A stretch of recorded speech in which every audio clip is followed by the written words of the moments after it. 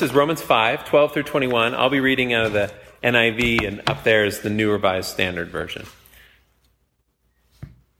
Therefore, just as sin entered the world through one man and death through sin, and in this way death came to all men because all sinned. For before the law was given, sin was in the world. But sin is not taken into account when there is no law. Nevertheless, death reigned from the time of Adam to the time of Moses, even over those who did not sin by breaking a command, as did Adam, who was a pattern of the one to come. Verse 15. But the gift is not like the trespass. For if the many died by the trespass of the one man, how much more did God's grace and the gift that came by the grace of the one man, Jesus Christ, overflow to the many? Again, the gift of God is not like the result of the one man's sin. The judgment followed one sin and brought condemnation, but the gift followed many trespasses and brought justification. For if by the trespass of the one man death reigned through that one man, how much more will those who receive God's abundant provision of grace and of the gift of the righteousness reign in life through the one man, Jesus Christ? Consequently, just as the result of one trespass was condemnation for all men, so also the result of one act of righteousness was justification that brings life for all men. For just as through the disobedience of the one man the many were made sinners, so also through the obedience of the one man the many will be made righteous. The law was added so that the trespass might increase, but where sin increased, grace increased all the more, so that just as sin reigned in death, so also grace might reign through righteousness to bring eternal life through Jesus Christ our Lord. Let's pray. Father, thank you for your word. Thank you for gathering us in your Spirit. And we ask that your word will be planted by your Spirit in our hearts. May it germinate and grow and bear fruit in our lives and for the world. To your glory, we pray in the name of your Son, Jesus Christ. Amen.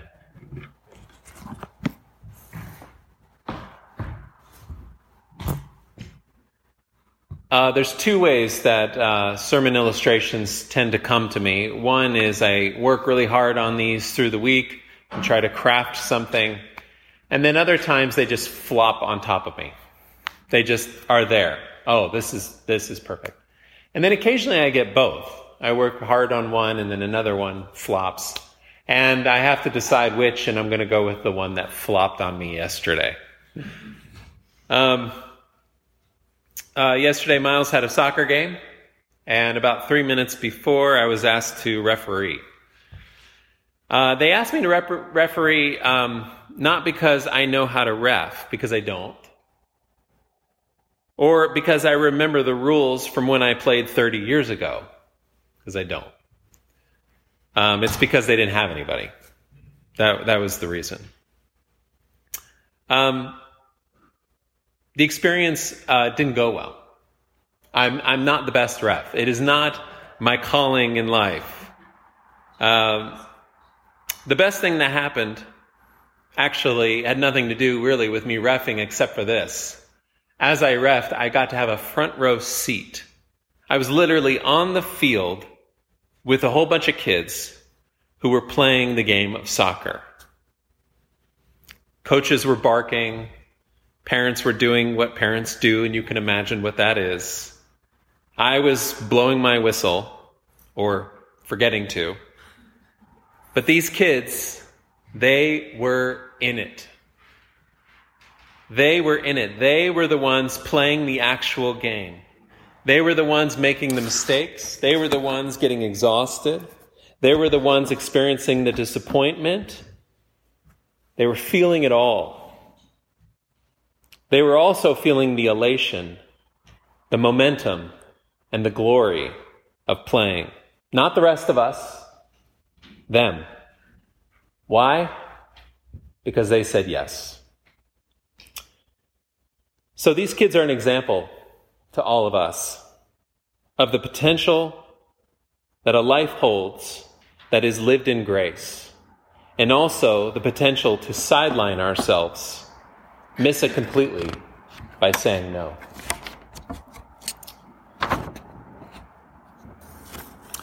Our section of the Creed that we're talking about, we're in a series on the Apostles' Creed, and the section we're talking about this morning is two phrases that refer to Jesus. The first one is conceived by the Holy Spirit, and the second is born of the Virgin Mary. And we're just going to talk about those two along with the scripture that I read from Romans 5. I think this must be, from a lot of people, maybe most, this must be the strangest part of the Creed. Conceived by the Holy Spirit, born of the Virgin Mary. In traditions where they say this every Sunday, this is probably the part that most people mumble through because they're like the most iffy on this part. And part of the reason people are iffy on this part is because it sounds like mythology. It sounds sort of like a Zeus human-woman kind of situation, Zeus, like the god, finds a woman, and then there's Hercules, and is that what Jesus is? Is he some sort of like half god, half human, somebody who is maybe like a little bit better than us, but close enough to God where he can talk to God for us? These two phrases are not meant to say this at all, and I want to try to clarify that this morning. In fact, what they're meant to say is the complete opposite of that idea of mythology. It's not that he's half God and half man. They're meant to tell us that he's fully God and fully man. He's completely God because his conception is receiving of only one Spirit, and it's God's Spirit. He receives all of his life from God the Father. And we give a name to what the Father gives. The gift, so the Father is the giver. The gift he gives we call the Holy Spirit. He receives that whole life, the Holy Spirit. His conception is not a concoction. It's not a mix. It's pure Spirit of God that comes to him, all of God's life. That's why he is fully God. But he's also fully human. He's born of a woman. Her name was Mary.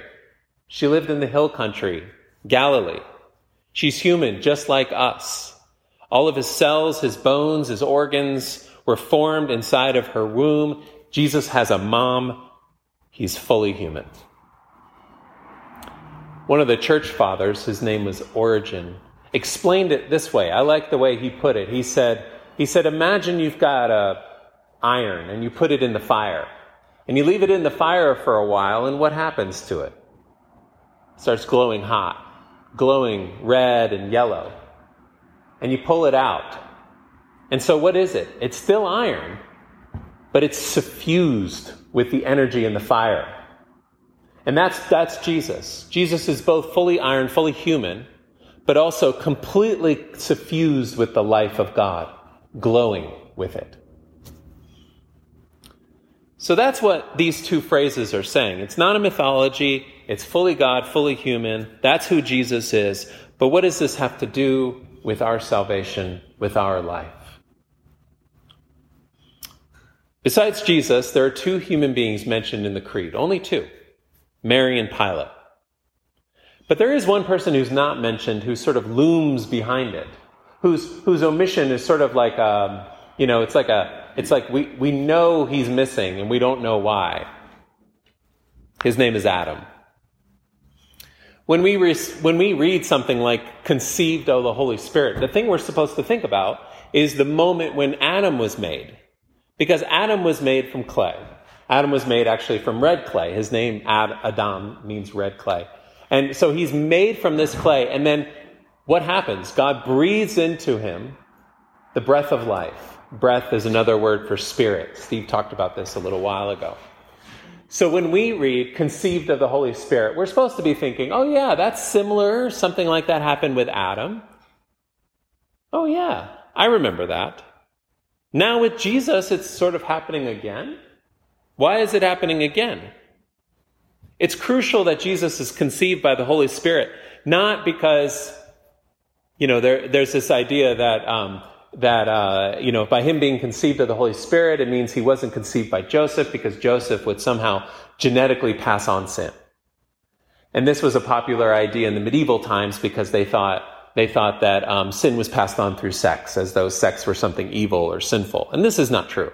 This is not biblical. It's not true. There's nothing sinful about sex. Sex is a gift from God. The idea here is that Jesus needed to be born of the Spirit because he needed to create an entirely new humanity. Adam was the beginning of one humanity, and that humanity was grounded in sin and death.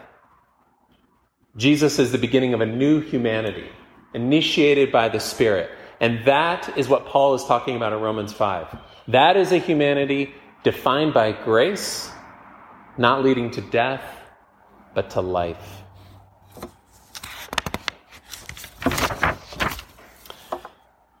Sin is not a spelling bee. It's not a spelling bee where if it goes on long enough, eventually everybody's going to mess up on a word. They're going to say J instead of G or something like that. And then you're out and no second chances. Sin is a lot more like a contagion. Maybe I'm thinking of viruses because I got over COVID. But sin is closer to that idea.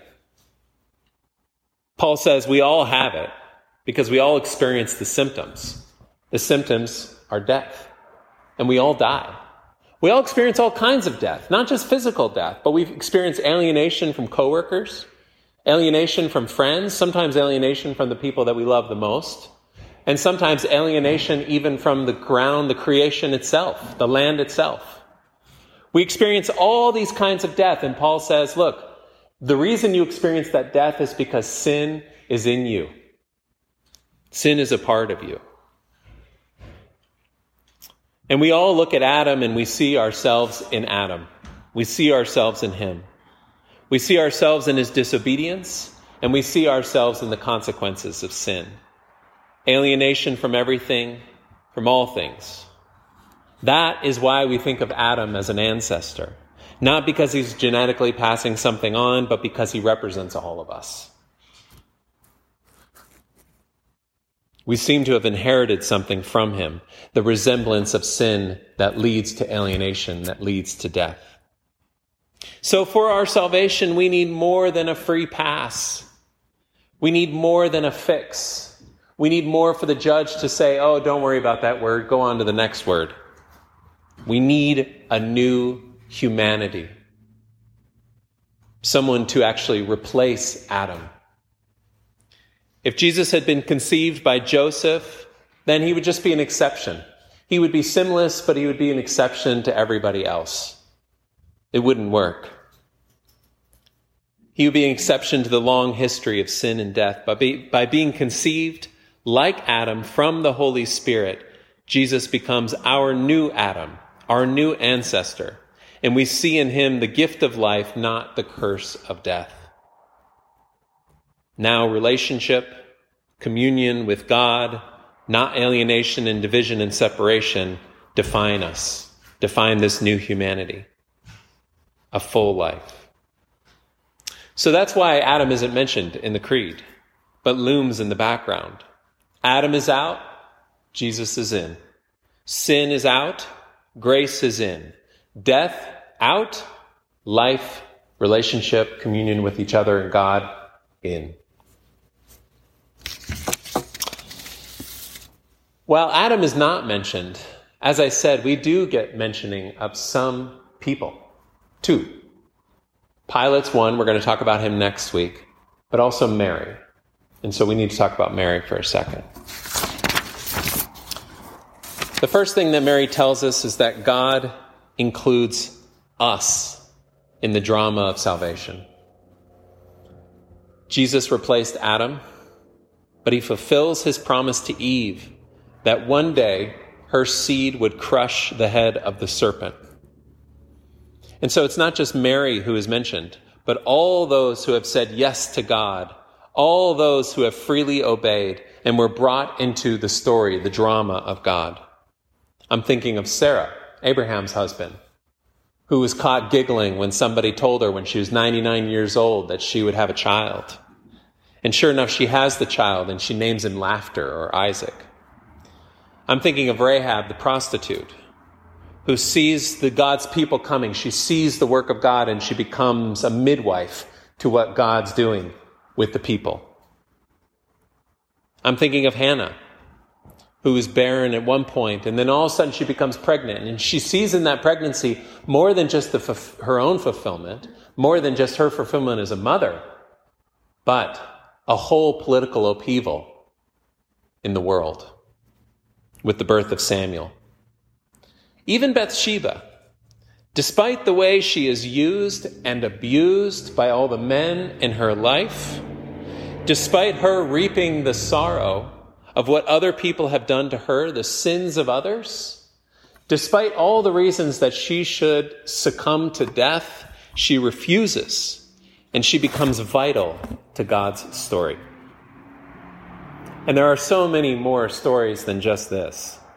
Mary points to them all when in a moment of complete vulnerability, when she knows that she has so much to lose, when she is asked to venture into a calling that leads nowhere she can imagine, like being told to leave all you know, not being told where to go, she says yes. And that yes echoes on. It echoes behind her, and then it echoes forward. It echoes in the life of Jesus Christ, who says yes to the Father.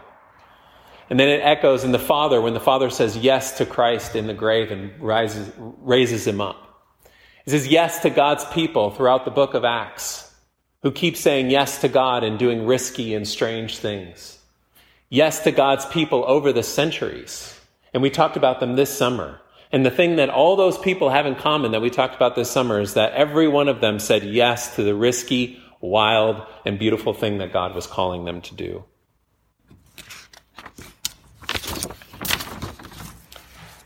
They all trusted in God's grace. They all practiced creative obedience. This is why Mary is in the creed. She is our big sister. She knows us. She shows us how to follow the new Adam, Jesus Christ, how to participate in the salvation drama God brings through Jesus in the Spirit. She shows us how we can fully live. The life that we're called to, in the world's eyes, it is humiliating. It is a humiliating life, a humbling life. Those words are connected. It doesn't have any assurances that you're going to look good in the world. You try, you make mistakes, you mess up, you fumble, you fail, you kick the ball in the wrong goal. But you are definitely not on the sidelines. You're not blowing the whistle, you're not barking, you're in the game. Grace leads to life because you can't live without some pretty major mess-ups. Grace says, it's okay, keep playing, keep going. You are not disqualified. Nothing can disqualify you. Everyone else, the ref, the coaches, the parents, they're not actually in the game. Mary's yes put her in the game. Totally unqualified.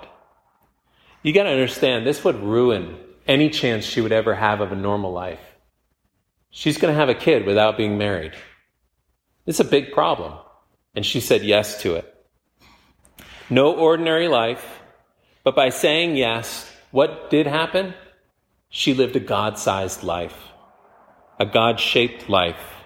She lived a life of wonder, of mystery, deep joy, and blessing forever and ever. Next week, we're going to talk about what it means to say no. What it means to say no to the grace that's right in front of you. That's Pilate. To refuse to join into what God is doing because it's not worth the risk. Because God's grace might not seem enough for all the costs that is involved in living this life. But for now, I invite you to ask yourself, where is God inviting you to live? Where is God inviting you into life to live it fully? Where does God's grace make space for you to play, to get involved, to go all in, to love fully and to live generously? Is it right in front of you and you're pausing, you're reluctant because you're worried about what people will think? Grace opens the way. Are you alone? Do you feel lonely? Are you protecting yourself from what other people might think of you? Or maybe you're disqualifying yourself from life. Maybe you're your own referee, keeping yourself out. Or maybe you're just on the sidelines telling everyone else how they're supposed to live instead of living your own life. Jesus came for our salvation. He came to do more than just to cure us. He came to do more than just to fix our sin problem. He came to bring a whole new humanity to us, to bring life which is abundant.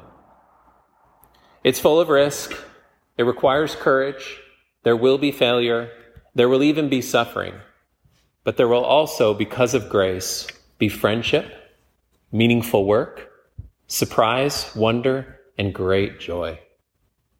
Sign up. Say yes. You won't regret it. Amen. Let's pray. Father, teach us your words. Put them into our heart. We pray in your Son's name. Amen. May the peace of Christ go with you wherever he may send you.